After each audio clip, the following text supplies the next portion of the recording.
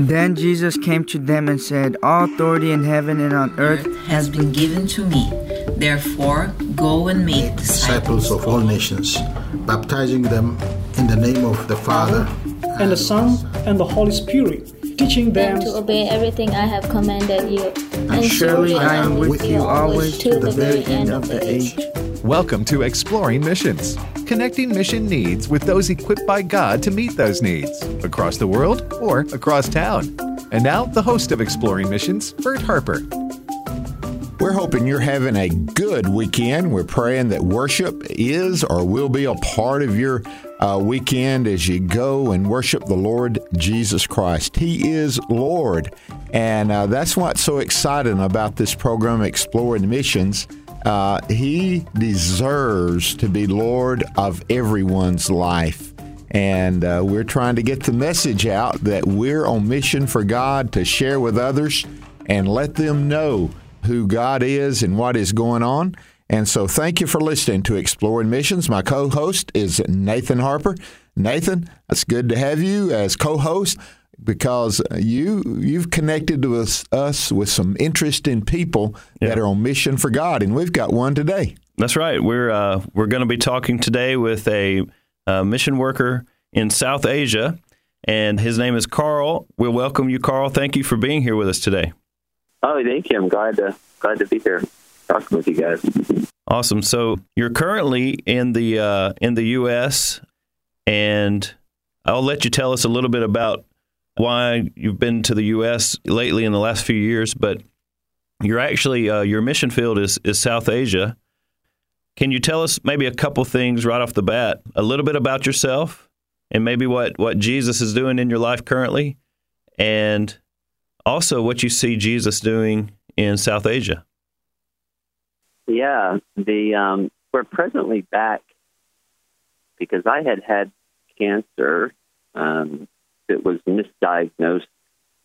The doctors had misread the pathologies and the MRIs and everything, and cancer had ended up growing in my jaw for about 2 years, and so the doctors ended up having to cut off my whole right jaw with all the teeth and everything included, and then had to replace it with my leg bone. So they moved my leg bone up to my face.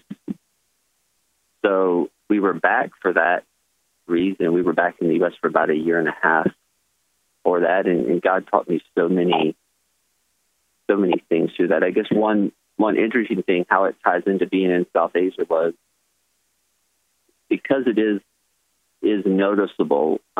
It doesn't look as bad as it sounds, having your leg up there, but to your face. But amazingly enough, God's used that. We're pretty much weekly. I'm able to share with the people of South Asia, and even recently was able to share with one of the militant leaders in our country that we're serving in, who is pretty much anti-Christian and is trying to kick all the Christians out of that country.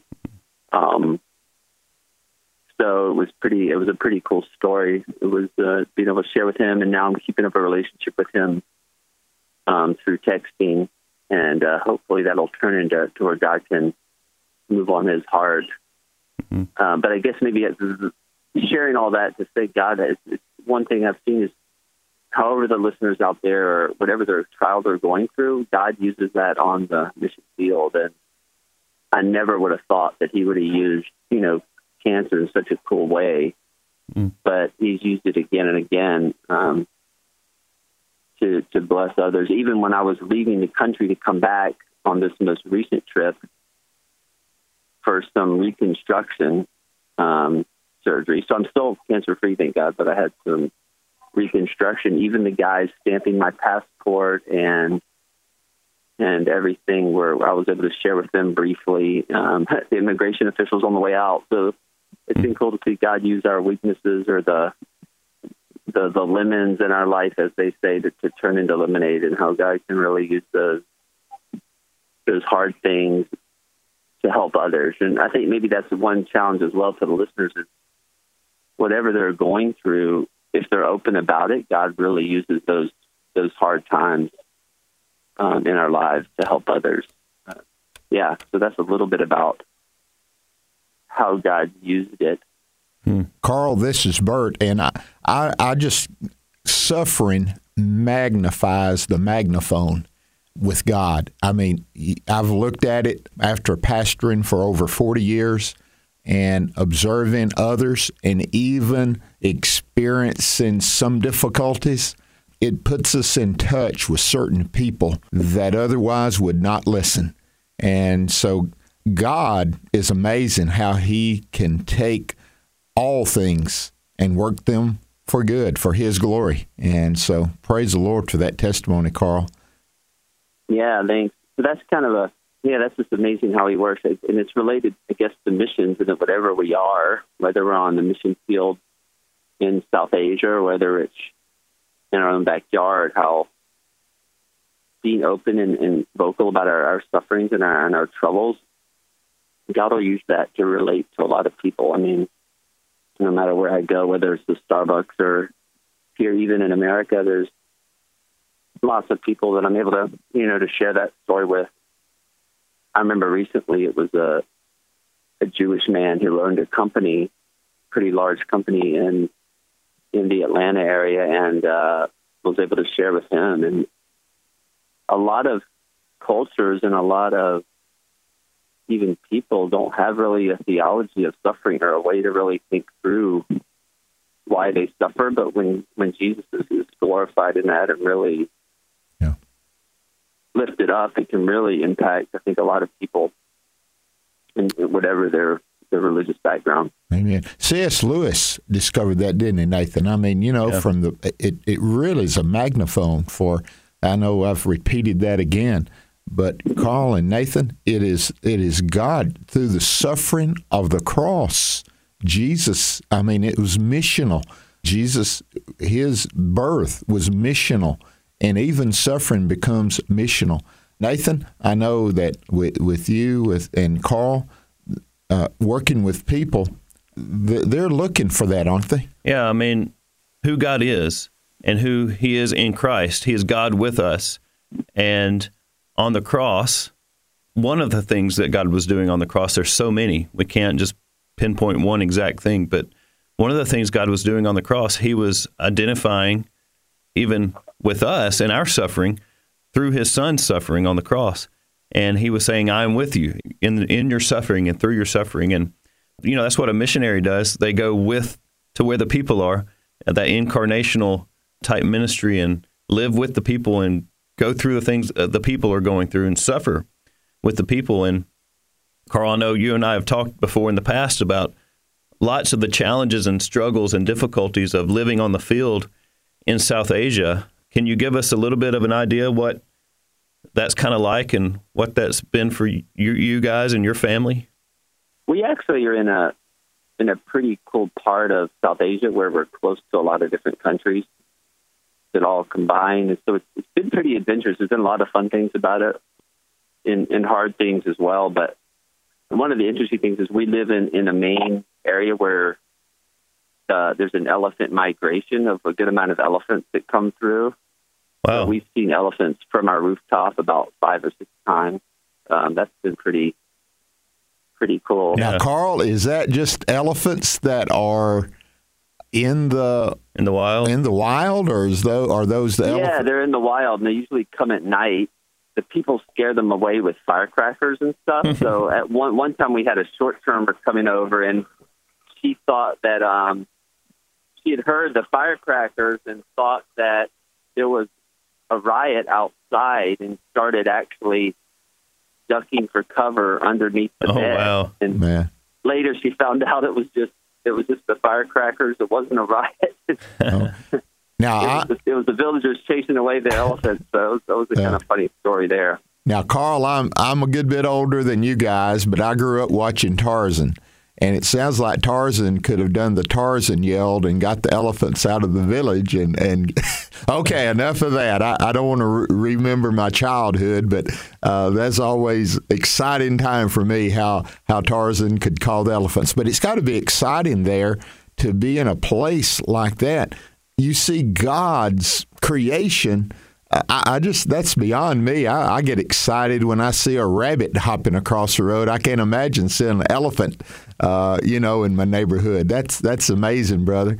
Nathan? Yeah, we're able to see some of the mountains as well, which is just beautiful. The Himalaya range, which is really spectacular. So that's another exciting thing about living there. It is an adventurous life with riding motorcycles around and scooters and just the diversity of everything, monkeys and elephants and random types of animals around.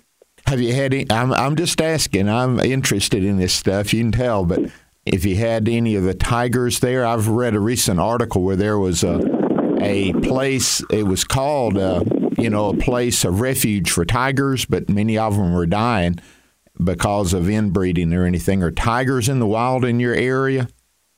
Yeah, there are, but not specifically us, but south of us there are. We have leopards, but they rarely attack people. But I mean, they have attacked some of the villagers, but that's pretty rare. That's not any need to worry about or anything. Okay. So you mentioned motorcycles, and I know that's something that you are kind of working on and hoping to kind of see move forward. Can you tell us a little bit about the ministry there that you're getting going about the motorcycle riding? Yeah, my wife is doing, and I'm assisting her. She has a cafe and a bakery that employs the women. So her kind of focus is discipling and evangelizing the women.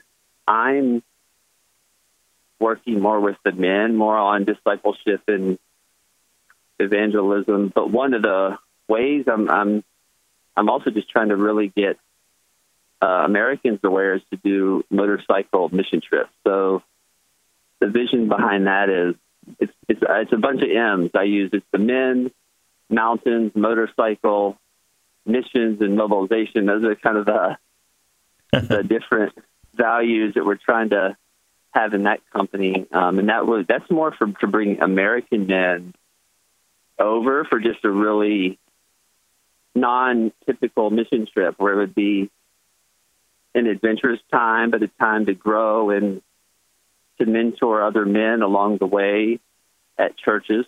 And so we would stop along the way in these different routes in the Himalayas and be able to share with different fellowships about, just more like almost like I look at it as a mini men's retreat, in the evenings for some of these fellowships that we would stop at in the Himalayas. So that's kind of the concept about there, is kind of getting American men aware of the needs in these countries and being able to also have an adventurous time and grow in the Lord and minister to others. So that's kind of the latest venture we're trying to work on there. In addition to the cafe provides employment for women that are at risk for getting labor trafficked or sex trafficked. Because we're in a region of South Asia where that's a big problem, that's one of the needs, is we want to try to give these girls employment. The labor traffickers actually target the tea gardens in our area that are failing, and then they'll go to them and say, hey, come work in the Middle East or do this and come, we'll have a good job for you. And then they actually take them away and trick them. It's a really tricky procedure. They have different government officials involved, and they have people at the airport, and they kind of are able to get them over borders. They redo their passport. Wow. And then actually get them into these countries, and then they work about 16 hours to 18 hours a day, 7 days a week for next to nothing. So, that's one of the things my wife's working on, is getting these ladies employment so they are not tempted to go abroad. Amen. Carl, we also made a video as well that we pushing out, that we're showing in the open air in the tea gardens to warn the people of this problem. That's great. Well, Carl, I want to go back. I want to remember where you are. I want to hear more about that. But the motorcycle, the guys from America would they come and rent the motorcycles there? We may have. Yeah, we have a whole package set up. So, yeah, if any of your listeners are into motorcycles, I mean, we've got everything planned: the routes, the connections, the training. You know, we'll have a half a day of kind of training of riding over there. But, yeah, it would be guys that would come through, and yeah, they would come on this trip. It's basically a men's motorcycle trip, missions trip.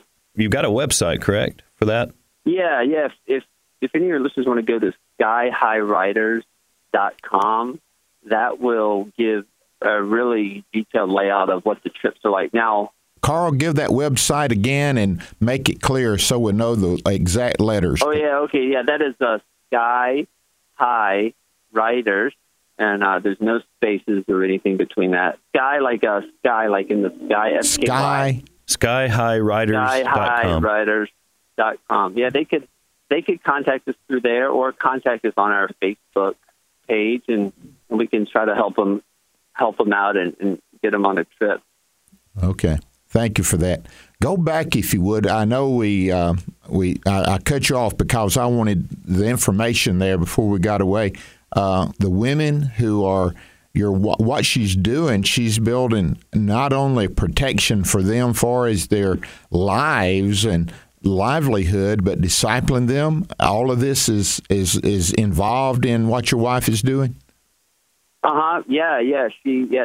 Two of the girls have come to the Lord, which is cool, and she's discipling and mentoring them, and then she's teaching them a skill as well, to be able to bake and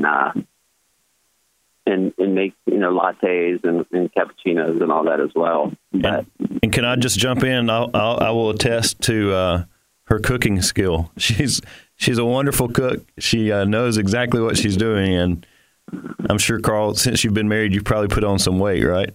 Yeah, I've probably gained 20 or more. One thing as well for your listeners, if they want to come and even stay at our house, we have a house there as well that we host people. Last year we hosted about 40 people. We've had, different people stay. If somebody wants to volunteer at the cafe and meet customers and meet women and learn decorating and baking and coffee but actually live with us and learn the local language, we're looking for people that want to stay for 3 to 6 months as well. They're welcome to stay and kind of assist us in that. We found that the more Americans that are around the cafe, the more curious people are, and they'll actually, want to come up and build relationships. So any of your listeners that would be interested in that as well, we can arrange that for them. So we've mentioned, your wife. We haven't talked about your children. Can you tell us a little bit about your family? Maybe how you and your wife met and how you got to South Asia. Yeah, I was interested in South Asia from a young age, but it took a while to get over there. My first kind of interest in South Asia began when I was at Columbia International University in South Carolina, and right. There was a prayer group, and I joined that, and then do some really cool, different cool ways reading His Word and listening to sermons on missions. I really became convinced I needed to go. And some of the sermons that stick out to me, one of them was called Equity or Eternity, and it reminds me: do I want to build, my equity, or do I want to focus on eternity?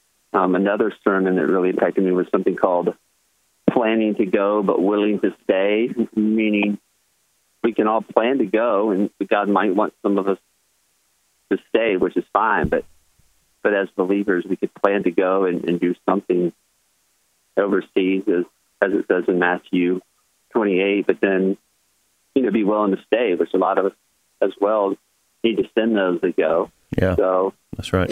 Some of those, between the prayer group, a lot of mission sermons, became clear God wanted me to go. And then I went part of the way through college and then went again. And on the second trip, met my wife at a home fellowship. And then we emailed for a year. It took about a year to get her visa over, and then she came over here, and then we were here for a good while and tried to get over, and it didn't work. But then finally, we were able to go over in 2013 as a family. Yeah, that's awesome. So your wife is what we would consider a national, correct? Yeah, she is. Yeah, she's from that part of Asia, and I mean, she's fluent in English as well. So how does how does that either help or hinder, or does it even affect mission work? Having I guess you could say a multicultural family, a marriage between cultures like that. Does that affect you guys in any way? For sure, it helps. I mean, her family has helped us adjust more. You know, the boys have relatives over there as well as here in Atlanta. But yeah, so I would say definitely it helps culturally to understand issues more. That might be confusing if I'm confused about why people are doing something a certain way or saying something. So yeah, I think definitely it helped a lot. Yeah, so I would say it's an advantage. Now, I guess my advice as well as anybody, is dating somebody, definitely that person needs to be, willing to, I think, go back to her country. A lot of times people, once they get to America, they don't want to return, but she was willing to go back to her country after leaving it, which can be hard. Yeah. And I don't want to tell her story for her or anything, but she's even had her own set of difficulties and struggles in her life. And I know God has brought you guys together to not just do the work of ministry, but to see ministry done in both of your lives together, how God is using each other to do those things. Yeah, that's true. I mean, we started out with that you were diagnosed not too long ago with cancer. How have those struggles, when we talked about how they've given you open doors to talk to people, but how those struggles and leaning on the Lord in those times kind of affected you and changed you and brought you closer to Christ? Yeah, I think, one of the most amazing things was that there's a passage it talks about in Philippians about the fellowship of sharing in its sufferings, and I think there was such a closeness to God in that time that I remember even when when it was so painful because of the surgery. It was about a 20-hour surgery with about 8 different doctors involved, and it was so painful. But I think there was some closeness with God that was so beyond anything I had experienced. It really is true. There's some type of a fellowship and a closeness that's there in our deep pain. And I think it kind of showed me how Paul was able to endure the beatings and the tortures and all the pain Paul went through, just because I can imagine there was some type of closeness that he had that was beyond anything that kind of also maybe made him not afraid to be persecuted, physically, not just, but, to actually be beaten for his faith. I think there's some type of a power that's there. I think even when we look to the persecuted church, there's powers that are there that are in those believers that are persecuted, that when other believers meet with the persecuted believers, they're just really touched. So there's something that comes in our suffering and in our pain that really is where Jesus comes near. And so I think that was one really cool thing, is just being able to have that closeness to him through that pain. Yeah. So where you guys live and work, the mission field where you are in South Asia, we know there's been an uptick, an increase recently in persecution. You mentioned persecution, and have you seen some of that where you are with believers around you, near you? And by the way, what's the percentage of believers in the area where you are? Is it a really small amount? Is it growing?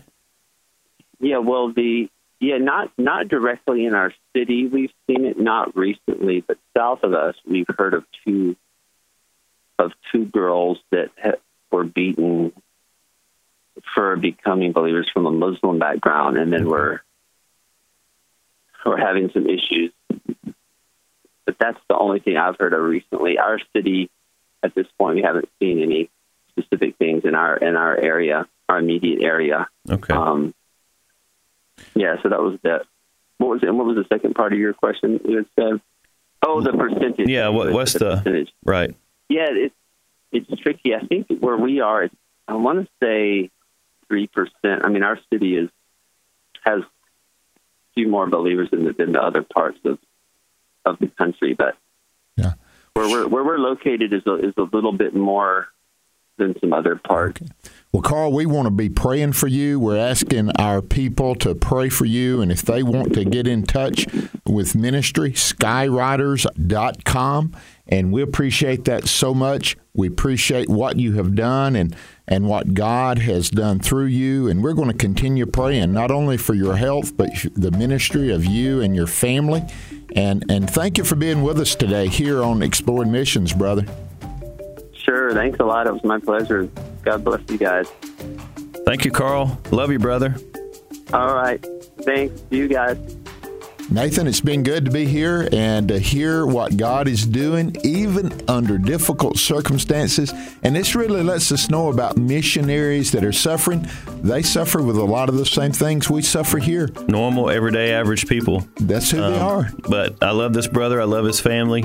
And God is using them. He's just got a big heart, that beats with God's heart. And really, that's what a missionary is. Amen. We pray that you will be on mission with God, and let Him lead you and let Him show you what He can do in your life and even through your suffering as you serve Him.